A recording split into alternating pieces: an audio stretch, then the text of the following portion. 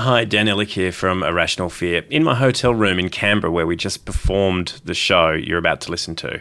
Thank you, Canberra. You were brilliant from start to finish. This is a great show, so please, if you like it, head on over to Apple Podcasts and leave us a review and a 5-star rating. Apparently, it really helps people find the podcast. Also, if you have friends that enjoy the dumb, satirical stuff that we do, subscribe them to our podcast. We work really hard on creating the best show we possibly can. So we're trying to get as many listeners as we can before the heat death of the earth occurs. Enjoy the show. It is a cracker. Canberra, you rock. Irrational Fear contains strong, coarse language and traces of nuts. Irrational Fear recommends listening by an immature audience. Tonight, after Boris Johnson said he'd rather be dead in a ditch than delay Brexit, London has been gripped by a shortage of shovels. And Engadine McDonald's has converted its toilets to be gender neutral, putting up a sign saying, please use the toilet that best fits your gender identity, just don't make a mess. And the Canberra War Memorial is set to get a $500 million extension. Critics say it will be turned into Disneyland. Supporters say it'll be turned into Disneyland. Beaming to you live around Australia from Canberra's Telecom Tower, this is Irrational Fear!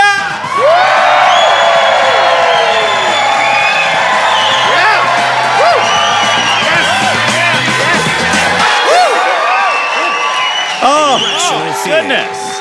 Fantastic. Welcome to Irrational Fear's Midwinter Ball. Not only is this our first show in Canberra, this is also our inaugural fundraiser because tonight's proceeds from tonight's show actually go to the Liberal Party of Australia. So I seem to have misjudged that one. I shouldn't have. Gee, I understand where Hugh Marks is right now. So thank you. Now, some of you have paid $35 a ticket. Some of you have paid $10,000 a ticket. So thank you. There are some prizes. Sam Dastiari has kindly donated this sealed Aldi bag. Sam Dastiari is actually in the bag.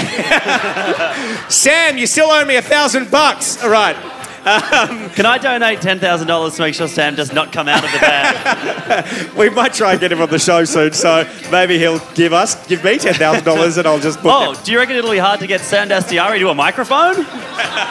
Sam Dastiari talks into security cameras since he's been out of politics. He's so needy of it. So, this gift's actually from Aldi. I went down the middle aisle of Aldi and got some prizes for you. So there could be like a capsicum, or it could be a 60-inch television. Or it could be $100,000 in Chinese donations. You never know. You never know. Well, we're going to be giving that away to somebody who pops their email into the email on the website, irrationalfear.com. Give me your email and we'll give you a prize. Right, this is Irrational Fear, the show that tells you what you should be scared of. Let's meet our fearmongers for tonight. First up, he's the Guardian's photographer at large, but you may know him from his time when he puts his face in the front of the camera. It is ABC Insider's Mike Bowers. Mike, tonight you're going to be lamenting one of Australia's great TV people, but which TV personality that's long been gone do you think should make a comeback? Well, I've heard a whisper, and I can reveal exclusively to you people that Pluck a Duck will be replacing Spearsy on Sky News. Our next fearmonger is one of the country's sharpest journalists. She moved from The Guardian to Triple J's Hack because the drugs are better. And I also have the added benefit of having everything I do now scrutinised by Senate Estimate, which usually would be a bummer, but I quite like hearing Erica Betts say fellatio. It's Shalala Medora! Now, Shai, you're going to be focusing on the Canberra bubble tonight. What's one unfair stereotype about Canberra you think, we could lose? That we're boring? I mean, we had pill testing. There were at least 171 people who were having a good time in the city. Next is a man who used to be the intern for Lewis and I when we were working at Hungry Beast, but now he's more famous with boomers than two of us put together. It's Mark Humphries! Can I get you some water, Dan? Thank you. Yes. We'd love that.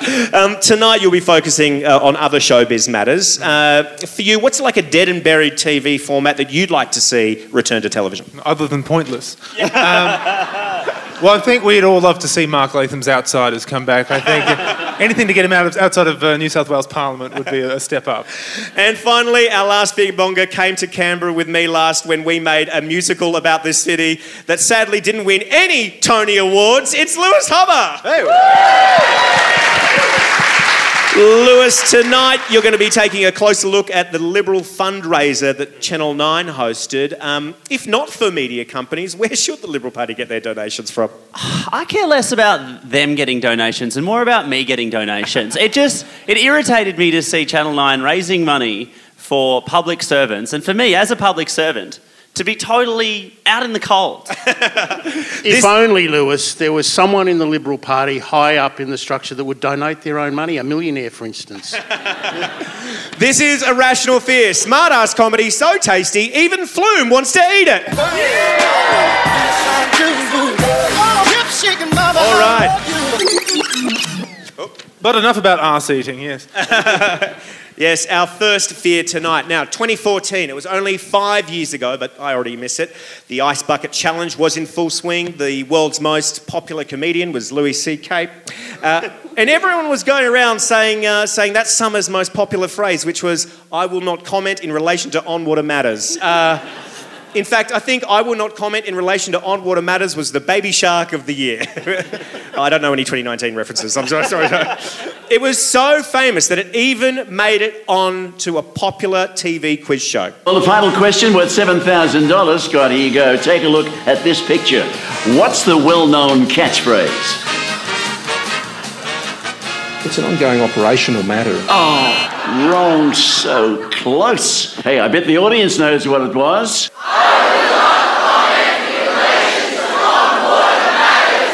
Yes, sadly, Scott, you miss out on the $7,000, which isn't enough to buy you a journalist visa to Papua New Guinea anyway. Good night.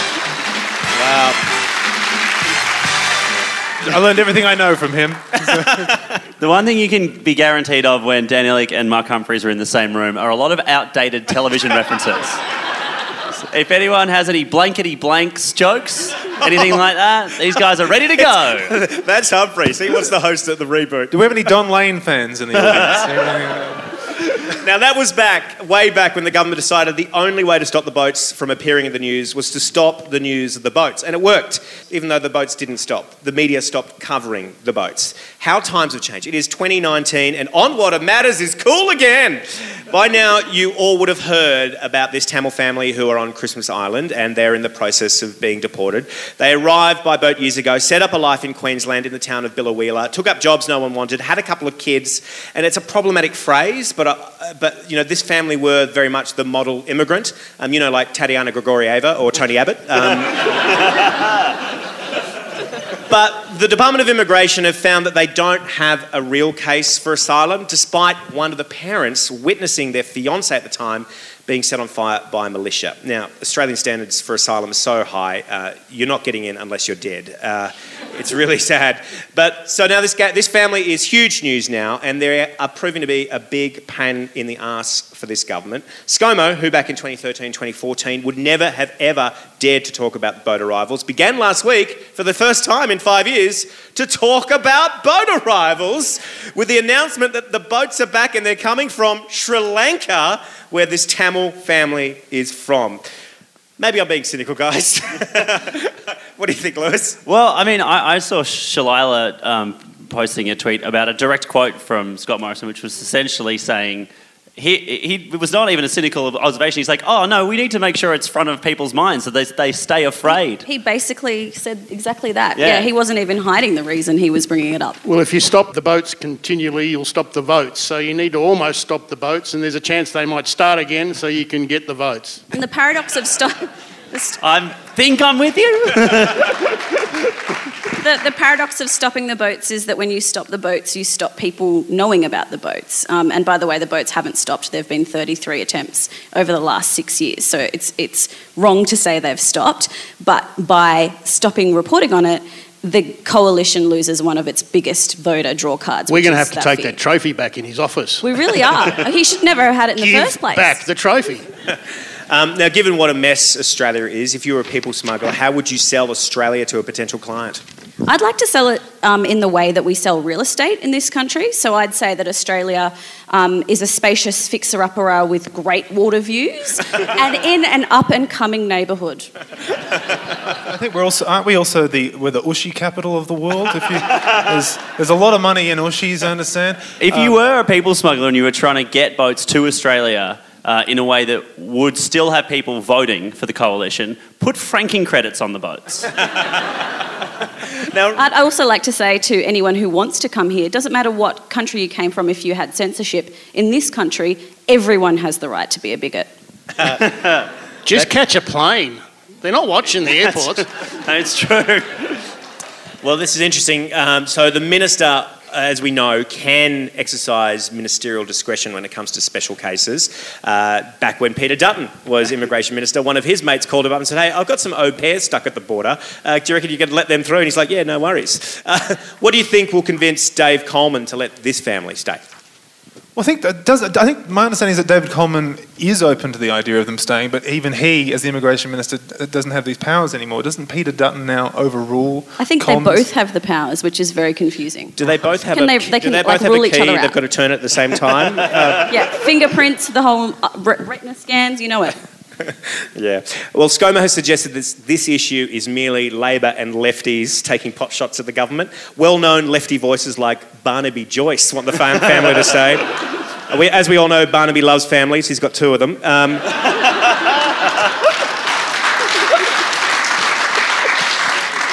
And that raging hippie, Alan Jones, also wants the family to stay. I can't believe that I actually agree with Alan Jones on something. It's very strange. I do think that he and I see this issue from 2 different sides. Our reasons are different why we want the family in the country. I don't know if you heard this. This is from his show from this week. Oh, Alan, I'm a woman and you've always been nice to me. Thank you, Mildred. That's because you've always requested Anthony Kalia. Oh, what a voice. You're listening to the Alan Jones Breakfast Show right across Australia. Today's show is proudly sponsored by GoFundMe.com. Well, you'll find a range of causes to donate to, like the Alan Jones Advertisement Replacement Fund. Help the Alan Jones close the gap in this quarter's sales budget. 2GB 873. How about this? What a couple of weeks it has been for this Tamil family who have made a life in Bullawila, Queensland. They've found jobs, a home and a community that wants them. Good on them. I can tell from personal experience that when you are forced to relocate your entire life, it is very difficult to find that kind of support. For me, I was lucky. When I moved from 2UE to 2GB, they did the most remarkable thing to make me feel welcome. They gave me shares in the company. That's love. You can't put a price on that. But if you did, it'd be about $4 million. The way I'm going, that'll come in handy. Now, as a nation, we need to come together to save this Tamil family. Personally, I've been very affected by this story. For instance, the more I talk about it, the more advertisers return to the show. Slowly. If you haven't been following, over the last 2 weeks, I've witnessed the horror of the mass migration of hundreds of thousands of advertising dollars away from my program. After I suggested that New Zealand's Prime Minister, Jacinda Ardern, put a sock in it, which is not the phrase I used, but that's the one I meant. God, people want to hold me responsible for the things I say. What next? Hold me responsible for the things I do? Oh, dear. Now, here's the thing. People make mistakes, and people should be allowed to make mistakes. We need to forgive them. The only mistake that this Tamil family has made is that they came to Australia by boat and not by plane, using their Qantas frequent flyer points. And I've made plenty of mistakes. Oh, God, yes, I have. Oh, I've threatened violence against 2 women prime ministers. I've told one her father would die of shame because of her. I bullied the woman boss of the Opera House to promote my gambling enterprise. I once said the phrase, in the woodpile. Apparently you can't say that anymore. In the woodpile. It's not allowed these days to say in the woodpile. Oh, God, I've said it so much. I don't find it offensive. I've also advocated for eugenics, saying that we needed more stolen generations. And let's not forget, I've incited race riots on Sydney's beaches. They lasted a few days. Oh, God. That's right, folks, I have made mistakes, but you've all forgiven me in the past many, many times. We should forgive this family. The only crime they've committed is the one of trying to stay alive. Oh, God, I know that feeling all too well. Oh, staying alive in the ratings. Bloody that Kyla Jackie O nipping at your heels. Oh dear. So if I can help this family stay in Australia, maybe, just maybe, the $1 million I lost in advertising over the last month will return too. Speaking of returning, since we don't have any ads, I've got Anthony Callea's Christmas in July album. Oh, what a voice. Oh, take it away.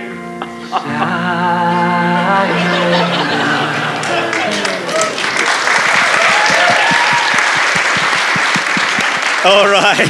Alan Jones, that was probably the longest one. That was very long. That could have done with an edit. Felt just like the real thing. Can we get Anthony Callea on the show one day? We need we DM, so I can ask him. That's great. Between Anthony Callea and Grant Denyer, that does make up about 50% of the Irrational Fear jokes. It'd be great to get them punching on. bags. And put them together, and they do make up 100% of a normal-sized person.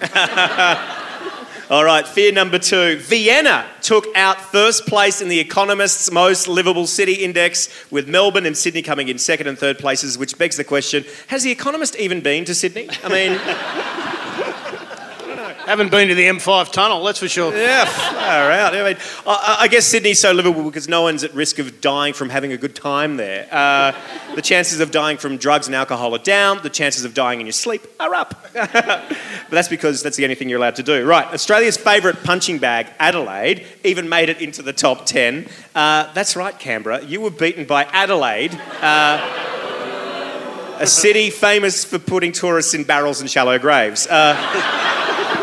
Now, has no one told The Economist that you have tram now? Fuck. Is that really the most exciting thing that's happened to you? Fuck, it does suck here. My brother said, can you put this joke in the show? He said someone got ran over the other day and they were sent to the hospital, and the ward was called the Darwin Award. That's why it's not in the show. Relax. Actually, he's in the show. At the interval, you can see, you might be able to pick him out. All right. So my question is Canberra a livable city? All right, here we go. So why was Canberra left off the top 10 list, do you think? Because you can't get anywhere to eat after 9 p.m. I just drove around a second ago, and for a city with no one in it, you still can't park. Is that a normal experience? What the fuck's that about? What can Canberrans do to get their city into the top 10, do you think? I think you need to fuck off that fence around the Parliament House. You can't roll down the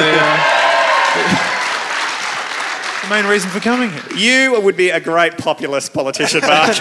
What? You can't roll. Is that you can't roll down the lawn? You can't roll down. You can't roll down the lawn. Parliament House lawn. You can roll down the bottom bit of the lawn. Yeah, the bottom bit. You can't just the bottom bit. You can't do the full democracy. Part of the design was that the peeps of Australia could literally walk on the top of their politicians, which is now not possible. Now anymore. you can walk on top of the car park and the gift shop, so that's pretty great. All right, so ABC Canberra put this yarn up on their Facebook page, and the comments were pretty delightful. When posed the question, is Canberra a livable city, John Gale said... Only to zombies. Others were more pragmatic, like Max, who wrote... The other cities on the list are way bigger than Canberra. It doesn't make the cut because, by world standards, it's not really a full-on proper city the way Vienna, Sydney, Mogadishu, Detroit or Pyongyang are. Whoa! I also love the etc. A couple of the comments were a little touchy, like Owen, who wrote... Even Adelaide made the list. Okay, well, that was a bit snarky. But maybe Anne has the right strategy here. The less people know about Canberra, the better. Look at everyone agreeing with Anne. What's that cheer for? Do you have like a fuck off we're full attitude about Canberra? Because don't worry, I'm fucking off immediately. See, I think we should embrace the... everyone's sort of saying, well, Canberra's not, the house on the hill and politics and parliament. I think we should embrace the men in suits, the boring image. We could have a festival. Like we've got Floriade, we could have Boreard. Come and watch the grass grow in Commonwealth Park. We'd have the world's most boring festival where you just came and did nothing. I like that the ACT's new tourism campaign could be "You'll never, never go, so you'll never, never know." Yeah. Boring one day, Canberra the next. Maybe The Economist and the which is an international media giant, just forgot about Canberra. So I did a survey last week. I found some international visitors and I asked them one simple question.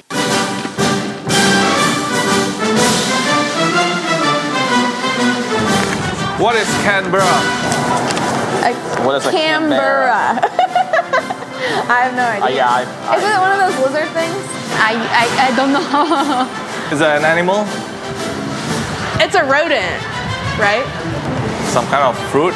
I feel like I've heard that word before. If it's a fruit, it's gonna be red, it's gonna be sweet, a little sour. I have a feeling that it's not actually a thing. I'm determined that it's a big rat. Maybe a berry type. Canberra? For female? It's a beach. Yeah, it's a beach. Yes. For camera. Camera, like the thing that you're filming us on? Do you know what a Canberra is? A Canberra? Canberra, Australia? Damn. Do you know what that is? It's the country's capital. Oh, the capital of Australia. I knew it was a place. I didn't know. You have a capital named Canberra? I'm so sorry, man. So sorry, mate. Yeah, I'm so sorry. Yeah. So good.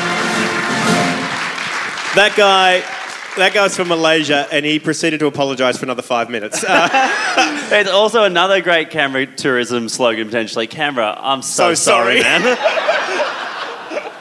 It was great. You should know that took me about 2 hours to make because the majority of people knew what Canberra was. But I was purposely looking for Americans, and the only two I found were bag on talent. They were fantastic. I love that they're from Tennessee. I love the boy going, oh yeah, I knew it was a place. Irrational fear. Our final fear for tonight. What goes up must come down. Now, traditional owners have been patient with people climbing Uluru for 146 years. I say patient because they've been looking after it for 60,000 years. They initially thought that people climbing the rock would be a passing phase, but they recently realised it's not. One passing phase that is not going anywhere is Pauline Hanson. She attempted to climb Uluru in protest of the upcoming closure of the climb for a current affair.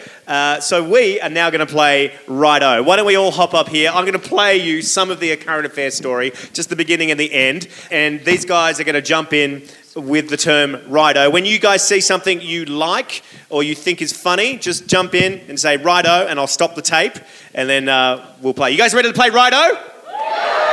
All right, here we go. Here it is. It's very confronting. When I heard about the rock closing, I was not happy, all right? And I thought, this belongs to all Australians.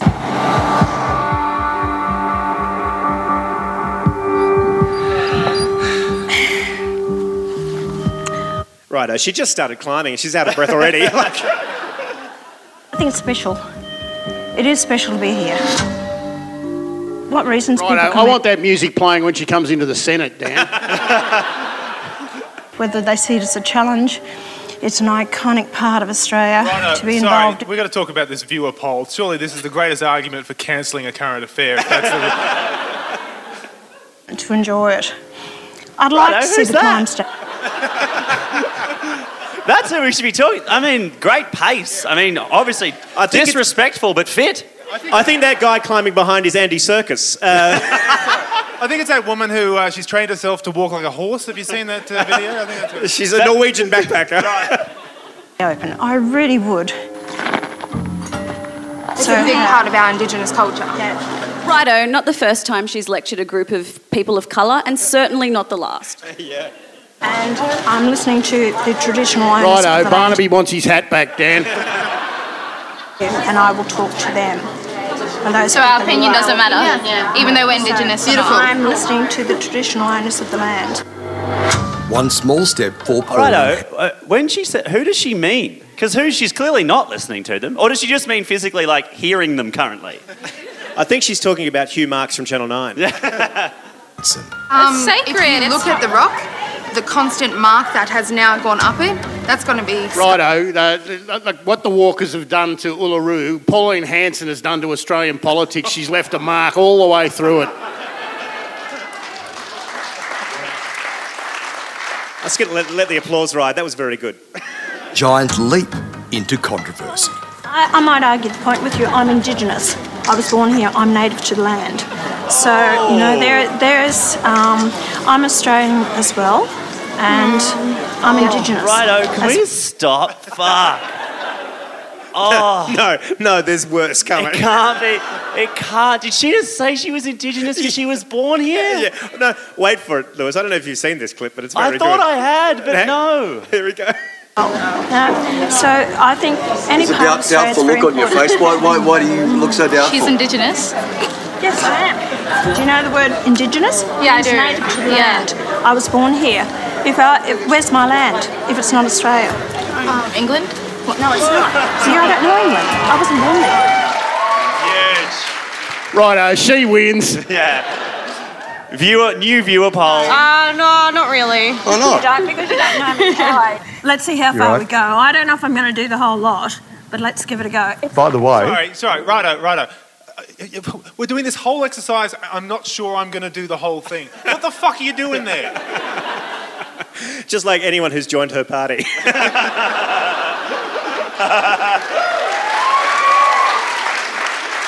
I'm very political. It's very steep. What are the rules of engagement here? What if one of us starts to go? What do we do? I will not interfere. What needs to go to the... What? Also, am I an idiot? Who is he?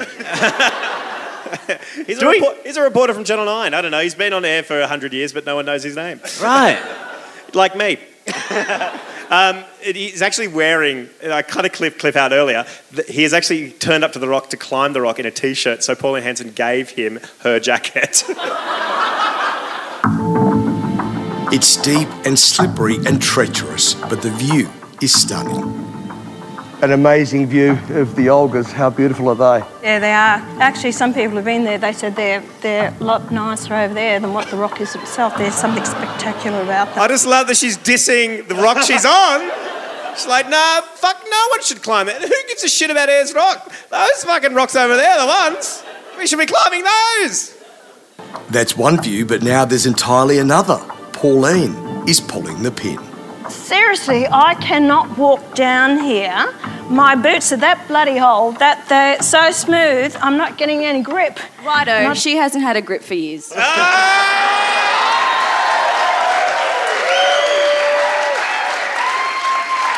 Thanks for playing Righto! Oh my God. Irrational Fear. Our satire is broader than Northbourne Avenue. A Rational Fear. Ladies and gentlemen, Mark Humphries!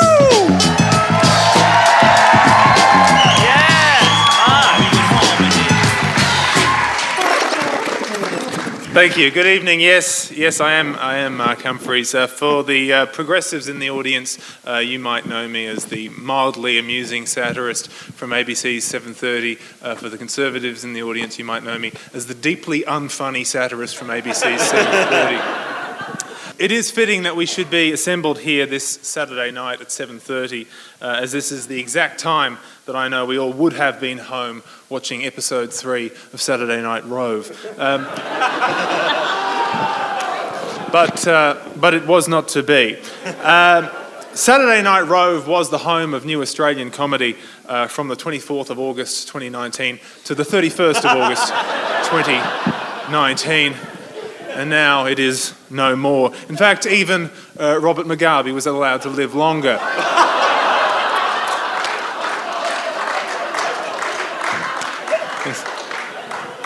Yes, I like that one too. Channel 10 yanked it from the schedule, dispatching it to that great variety TV graveyard in the sky, next to such TV landmarks as Don't Forget Your Toothbrush and Greeks on the Roof. Names that... Thank you. Is this the equivalent of a gong, is it? Adding to the ambiance. Thank you. Now, for the purpose of this joke, I need to go backwards it's killed the rhythm of that joke. But we'll move on. You'll never know. Adding insult to injury, Channel 10 audiences will no longer be served new Australian comedy this Saturday night. Instead, they will tonight feast upon the 2004 comedy classic Shrek 2, admittedly the pinnacle of the Shrek cinematic universe. But why am I mourning Saturday Night Rove? Is it because between the two of us, Rove and I have won 3 gold Logies?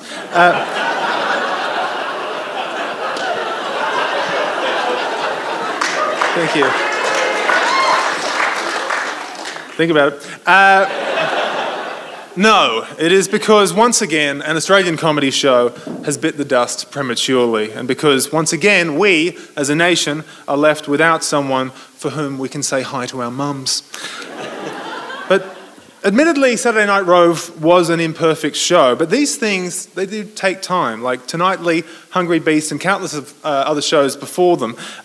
We've lost another platform for young comedic voices in this country, once again leaving Australia's comedic talent no option but to debase themselves by recording podcasts in front of a live audience.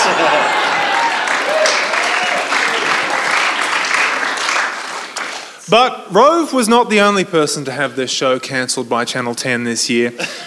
No, it also happened to me. Yes, me. I know. The golden-haired cherub of Australian TV. Yes. Cut down in my prime to make way for Celebrity Name Game. That's right, in mid-2018 I replaced Grant Denyer, and in mid-2019 I was replaced by Grant Denyer. In other words, I was the Julia Gillard to Grant Denyer's Kevin Rudd. And speaking of Rudd, even he, the man who was brought back to save the furniture, even he could not save Saturday Night Rove with his handball appearance. A man so compelling, he released his memoirs in 2 volumes. And just to recap, that's Paul Keating Memoirs 0, Kevin Rudd Memoirs 2. Forget Harold Holt, that has to be Australia's greatest prime ministerial tragedy. Thank you. But for 10 beautiful months, I was the host of Channel 10's crazily addictive quiz show, Pointless, a quiz show which turned out not to be crazily addictive. There, I became known for my unforgettable, iconic catchphrases such as, "Good evening, you're watching Pointless," "Welcome back to Pointless," and that concludes tonight's episode of Pointless. And as I look around at the 150-odd people here tonight, let me say how much it warms my heart to see all of Pointless's viewing audience together in the one room. But while we have lost many worthy game shows over the years, from The Weakest Link to Man Oh Man, one show... Fucking hell! That's for you, Lewis. That's for you. That's like 1994. Into the pool, Lewis. It's due for a comeback. But one game show has outlived them all. A cockroach that survives apocalypse after apocalypse. I'm speaking, of course, about Who Wants to Be a Millionaire/Millionaire Hot Seat. Millionaire has aired over 2,300 episodes and is now in its 21st year. If it were a person, it would be able to drink and vote. In fact, it's so old, Prince Andrew wouldn't even be photographed with it.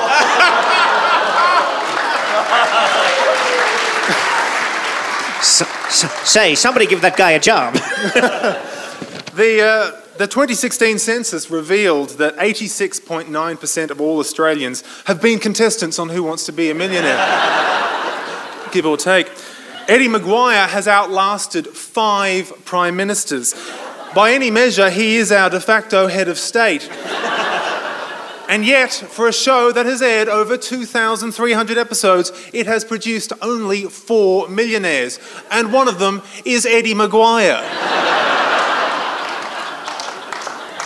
So, though any cancellation is a tragedy for those involved, if the TV gods must claim another scalp, maybe make it Millionaire, because as Gough would say, it's time. Yes, Mark Humphries.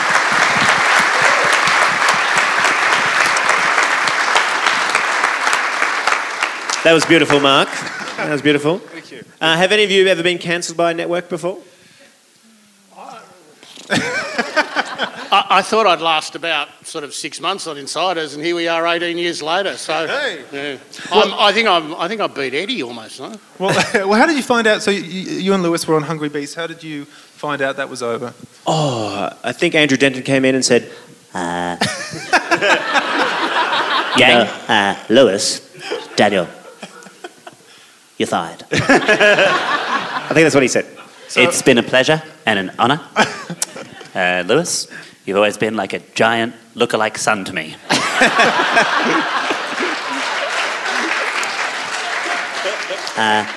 Do you know when I used to tell you that it's an absolute privilege to have a space on the national broadcaster? That's because we're not giving you holiday pay.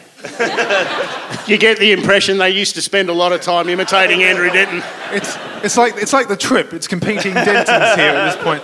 I used to be on a show called The Roast. Please hold your applause. And there was a day where it was my birthday and it was someone else's birthday, Jazz Twemlow, etc. Jazz Twemlow. So we knew there was going to be cake, and we were told, oh, actually, the head of entertainment from the ABC is coming over. And we're like, oh, right, he's going to be part of the celebration.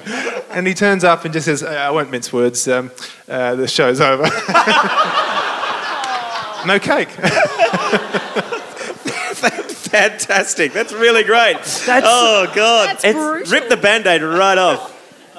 It's actually so funny because you have a traumatic cake story. Dan and I worked on Hungry Beast. The very first episode we ever put to air was fucking terrible. It was really bad. And we got chewed out the next day by our bosses. They're just like, this is unacceptable, this is all really bad. And they just yelled at us for like 45 minutes. And then at the end, they brought in muffins. And I've suppressed we this have memory. not been able to eat muffins since. Like, no one who worked on the show, every time you see a muffin, you're like, I've done something very wrong. Pavlov's muffins. And we're going to make you hungry beasts. Bring in the muffins. So who would you like to see given a show on Channel 10? Who do you think? Whoever wants to bring back Man Oh Man. I'm hype on Man Oh Man coming back. How do we feel about that politically for 2019? Well, I didn't watch television in the 90s, so all I remember vaguely was people being pushed into a pool. Is that still a thing? James O'Loughlin hosted it. Who's James O'Loughlin? Rob Guest was Rob Guest. See? They just talk about old... No one knows That's these what the show is now. Please, Lewis, Australian musical theatre royalty Rob Guest hosted it. He's passed away now. I want to see Simon Townsend and Woodrow come back and do a political chat show. That's what those three people have paid for, that reference. This is Irrational Fear, officially outlasting Saturday Night Rove by 59 episodes. Our next fearmonger is Shalila Medora.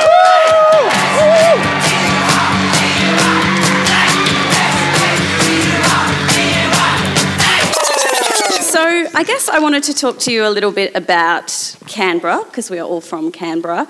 And I had real trouble trying to work out what I was going to say here because I'm not from Canberra, so the last thing I wanted to do was perpetuate any myths or stereotypes about this town, which I moved to 8 years ago, like most people thinking I'd be here for a year or two. Here I am 8 years later, calling it home and actually really loving it. So I work on a national broadcaster, a national radio show, and I'm the only person from Canberra in my entire team, which has some benefits. I mean, I can come to work wearing Ugg boots and no one knows about it. I can tell my colleagues that I'm neck deep in Senate estimates, but I'm actually just listening to the Ariana Grande album really loudly in the office. Lewis, don't tell anyone, that could get my Triple J card revoked, so please keep that to yourselves. But one of the things I find that I do a lot is I end up just correcting the record about Canberra constantly.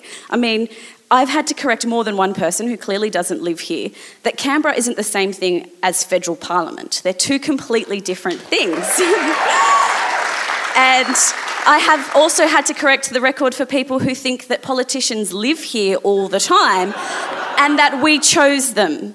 We did not. In fact, only 5 of the 227 parliamentarians currently in federal parliament are ours. The rest belong to you dickheads out there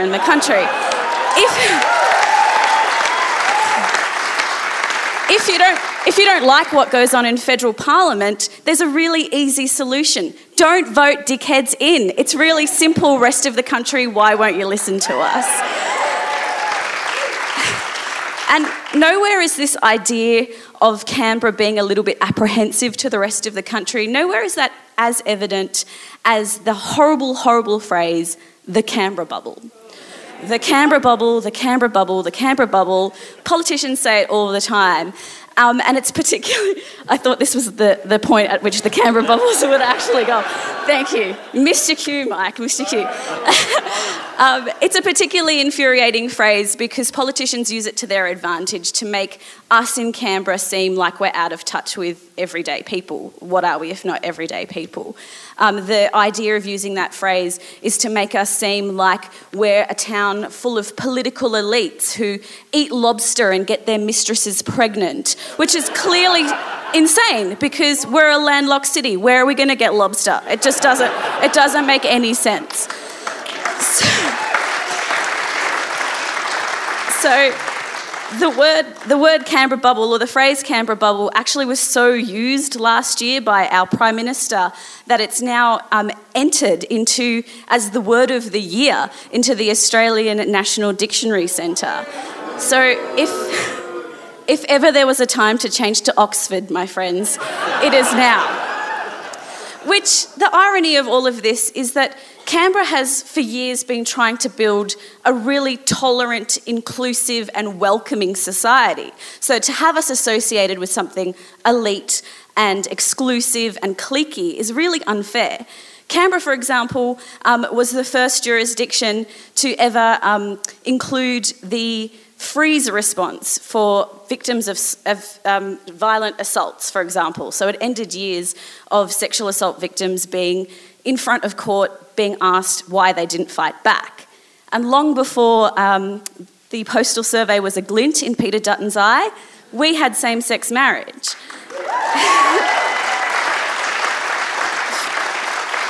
For five days in 2012, 31 couples got married.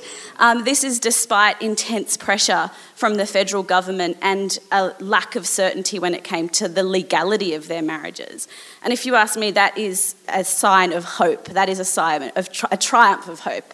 So we have a whole bunch of things that make us stand out as this city. We're the highest educated, for example. We have the highest Year 12 attainment. We have some of the best public schools in the country. We have the lowest youth unemployment in the country, and we also have the highest weekly earnings, which goes some way to explain why Kingston Super Barn is so expensive. But frankly, not enough of the way. So... That was an excellent local reference.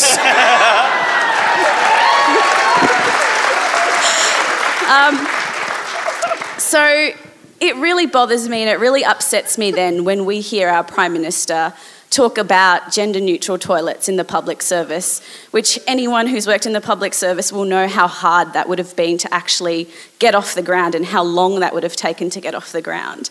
And for him to call it ridiculous, it was really sad. And to have people like Lyle Shelton talk about these toilets, like these bathrooms that we have created as a small way of making vulnerable people in society feel a little bit safer in the world.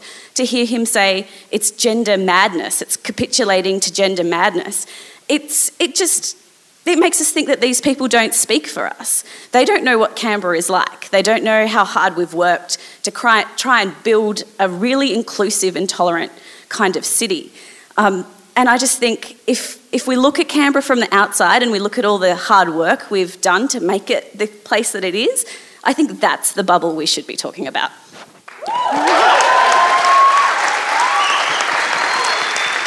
That was great. Oh my God. I'm ready to vote for you. Yeah. Have you changed your mind? Are you going to stay now, Lewis? No.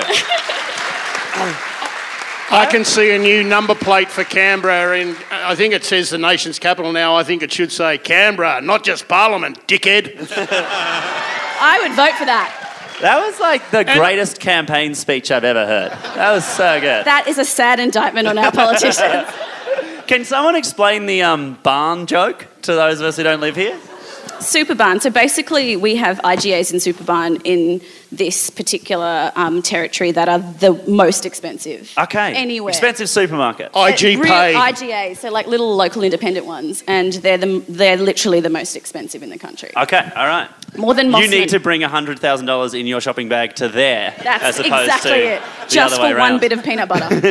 And also, like, oh, Shelton, I mean, for God's sake, every airline's got a gender-neutral toilet, you weapons-grade knob. What else can Canberra do in terms of soft power? You know, Hollywood has movies, Europe has Eurovision. Is there something culturally that Canberra can do to take Canberra culture to Australia? They've got a lot of portraits. You can take the portrait gallery everywhere you go. I would actually like to see Canberra kind of follow in the footsteps of the other territory in this nation, this fair nation of ours, and have a beer can raft. Like, we could just have that all across Lake Burley Griffin. I reckon that would draw a big crowd. I think we need to bring back, and I regret I've forgotten what it's called, the big titted balloon. What was it? Skyway. Yeah. The big titted balloon? Yeah, bring that back. Yeah.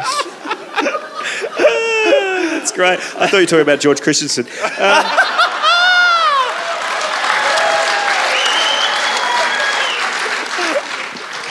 That's a fat joke. I'm obese. I can He's do it. currently Whatever. floating around the Philippines somewhere.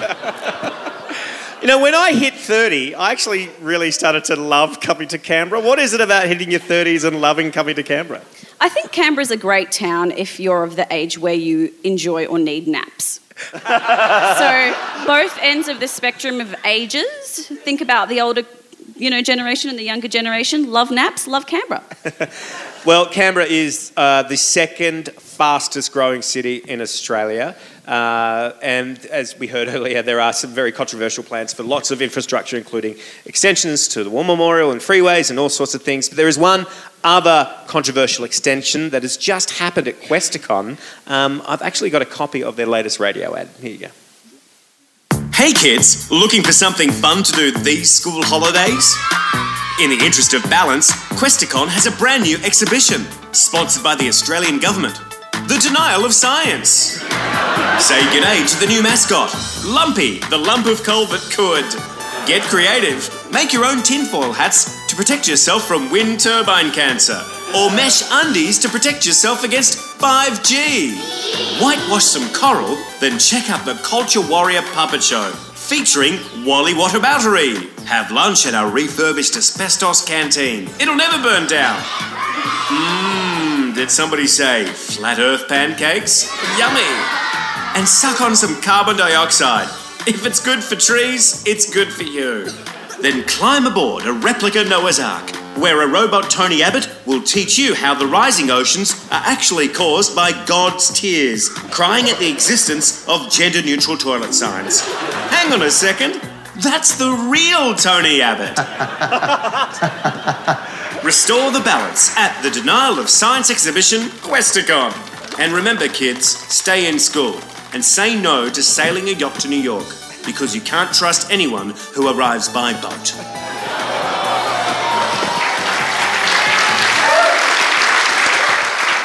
Our next beermonger, Mike Bowers. Rational fear.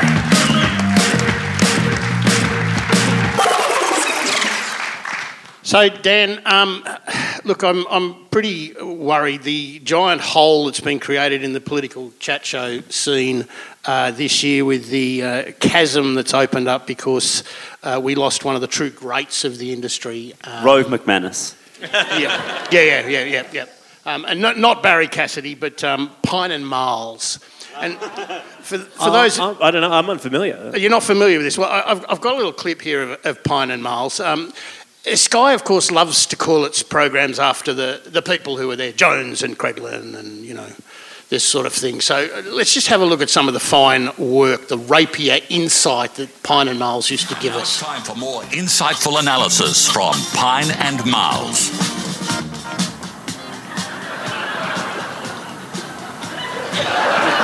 Welcome to Pine and Miles on Sky News Live.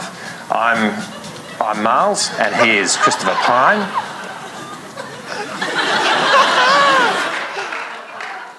So, So my question is, because Christopher Pyne retired this year, and Miles is now the deputy leader, so he's probably too busy to do it. But why hasn't this yawning chasm in political insight been filled? And to sort of jog them along a bit, I want to help out Sky. I've come up with some parliamentarians that might fit the bill for us. So this is a member for Forest in Western Australia, Nola Marino, and I thought we could team her up with the good senator from Tasmania, Jackie Lambie, for Marino Lambie. Peter Costello's not available because he works for Channel 9 now, making fundraisers for the Liberal Party. But Abbott and Costello's just too good to not use. Now, look, what Sky lacks a great deal. Oh no! Come on! I suddenly realised when I put this together that actually this is for a podcast and these are photos, so they're going to have no bloody idea what I'm doing here. But so look, Malcolm Turnbull was a blinker. Not many people know this either, but he would blink about 1 in every 4 frames I'd take of Malcolm. He would blink. He would have his eyes shut, which I guess is because when you've turned your back on everything you believe in, it's probably easier with your eyes shut. Snap. Too soon. Wow. Excellent. Now look, Bill Shorten, when he'd get under pressure, photographers had a name for it. We'd say that he was on full Wi-Fi because his forehead would... Oh, yes! That's so good. His forehead resembled the Wi-Fi sign. That is so good. That wasn't his only range, though. He had half Wi-Fi and quarter Wi-Fi as well. On full Wi-Fi, the messages would get in quicker. So. Now, look, our favourite... This is an emerging Prime Minister, and one of our favourite games is to make him look like the Messiah from the Shire, because these round windows around the courtyard where he gives his press conferences, so you'll see us getting into all sorts of contorted positions trying to... This emerging genre we like to call as photographers, who farted. For those playing along at home, this is a picture of our current Prime Minister, Scott Morrison, and no one is near him in question time. This was at the G7 in France. Farting gone international, I love it. Yeah, he's gone international with who farted. Now, look, this might change. It's an early genre, but that's what we're working on at the moment. Look, this is the logo for the country Liberals in the Northern Territory, and it struck me that maybe the company who designed it is trying to send us a subliminal message because there's a coloured chap who's trying to remove the O in country. Now,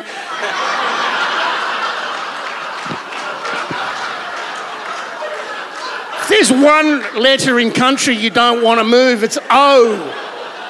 This is something else I miss. This is a good senator from Queensland who retired at the last election, Ian McDonald. In his last week of Parliament, he wondered out loud, because he chaired one of the Senate estimate committees, whether the Chinese businessman, Mr. Huang, H-U-A-N-G, was any relation to the Labor leader in the Senate, Penny Wong, W-O-N-G. Now, look, I don't know, that's a fair enough question, because I've often wondered if he was related to Ronald. And that is what you should be scared of, ladies and gentlemen. Thank you. A rational fear. If the Department of Homeland Affairs asks, we're all au pairs. A rational fear. Your fear is rational. Our final fearmonger tonight, Lewis Hubba. Hello, thank you so much. Can we just give a quick round of applause to everyone you've heard so far tonight? You guys are great.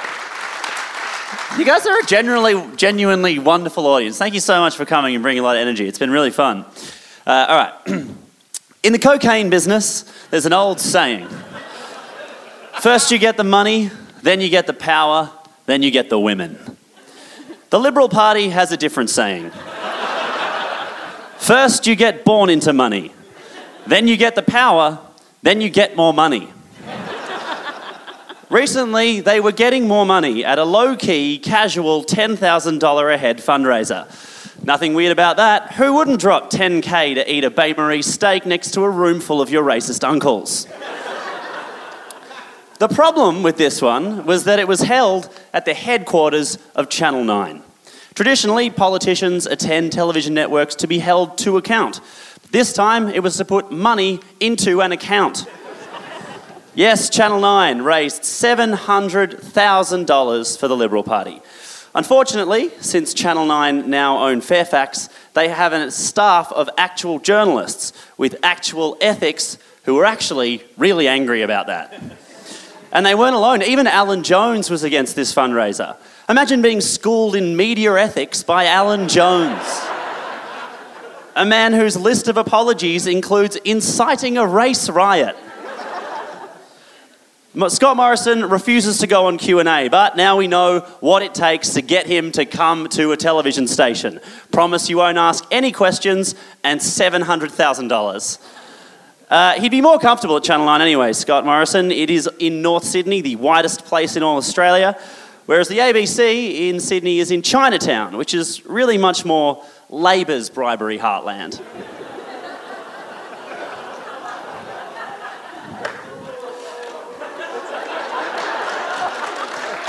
That's a really good joke. I think that deserved more. Lewis, can you do that joke again? Do that joke again. No, I come here for awkward silences and booze. It's what gives me strength. No, let's be honest. Really, the difference between $100,000 in an Aldi shopping bag and $700,000 from a $10,000 a head dinner is basically nothing. Like, one is a crime, one is encouraged, but the only difference is the method of cash delivery. The Labor Party shouldn't have used an Aldi shopping bag. They should have put $100,000 in a deal or no deal briefcase from Channel 9's prop stores. Channel 9 could have hidden this donation too. If the Today Show happens to randomly call a number and Scott Morrison happens to pick up the phone and happens to say, "I wake up with Today,"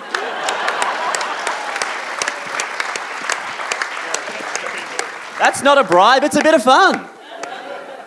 Now, Nine's boss has admitted that raising money for the Liberal Party was a mistake. And it isn't easy to get Channel 9 to admit to mistakes. 8 years later, they still haven't apologised for Ben Elton's Live from Planet Earth. Yes. I really wondered if I knew Mark Humphries would like it, and I didn't think anyone else would, and it's you, and I don't care. Again, I come for the booze and the silence. I made it to the final auditions. You dodged a bullet. At the ABC at the moment, we're about to start a GoFundMe to raise money for the Bananas Pyjamas, and at Channel 9, they're giving away money. Like Gardening Australia, over there, poor old Costa can't afford to buy a razor. He hates that beard. Can you imagine what Channel 9 would have done if they didn't give that money away? They could have run a slightly less exciting version of Millionaire Hot Seat. The $700,000 air hot seat.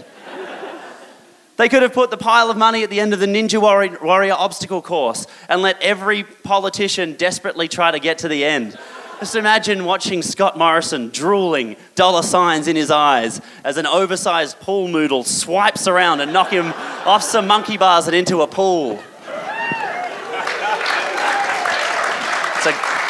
It's a hot show. It should replace Saturday Night Rove. But imagine the commentary on Ninja Warrior from Ben Fordham, because he not only hosts Ninja Warrior, he also hosts a show on 2GB, which is owned by Macquarie Media, which is owned by Channel 9. Whoa. Ooh. At that point, the most difficult obstacle on the course to navigate is the conflict of interest. But no, not that Channel 9 giving money to a political party is a conflict of interest at all. Just because the Liberal Party changing the media ownership laws is the only reason Channel 9 could afford to buy Fairfax. It's not related, and that happened so that Channel 9 could own things like 2GB, which could become stronger and a strong competitor to News Corp, is what they said.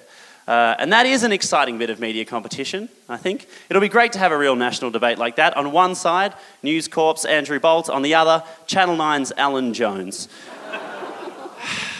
They never agree. Those two, they're like Margaret and David, always bickering. No, between the Liberal Party fundraiser and the New South Wales Labor Party eye-cacking its DAX every 2 hours, a lot of people are starting to wonder if we should think more carefully about how to remove private money from our politics. And look, removing the private money is one way to go. The other way, legalise bribery. It's kind of like the Olympics. Like, imagine if we stopped trying to stop athletes from doping and just went, fuck it, juice up. You know, let's see how much human growth hormone a 12-year-old gymnast can take. It'll be a spectacle. And now imagine that in politics. No more taking bribes disguised as fundraising dinners. Let's just see who's the fucking best at taking bribes. It's the same thing. It always has been. Let's stop pussyfooting around and start catfooting around. I want some big fucking foots in the mix. You know what I mean? Put the left one in. Put the right one in. Put the left one in. Shake it all about until a bag full of bills falls out and lands on your fucking desk and you approve another casino.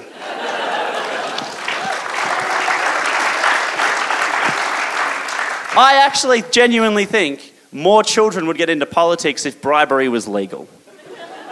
Because then every school kid would get to learn the new saying, first you get the power, then you approve some poorly constructed developments, and then you get an Aldi bag full of cash and no one cares. Thank you very much. This has been Irrational Fear. Please thank your fearmongers for tonight. Lewis Harbour, Shalila Medora, Mike Bowers, Mark Humphries. My name's Dan Illich. This show is written and edited by Mike, Shai, Mark, Dylan, DJ Dylan Bain, that is. It's edited by Jacob Round. The tour is produced by Yvonne Rowan and Kathleen Token. Thanks to the Street Theatre here in Canberra. As always, there's always something to be scared of. Good night!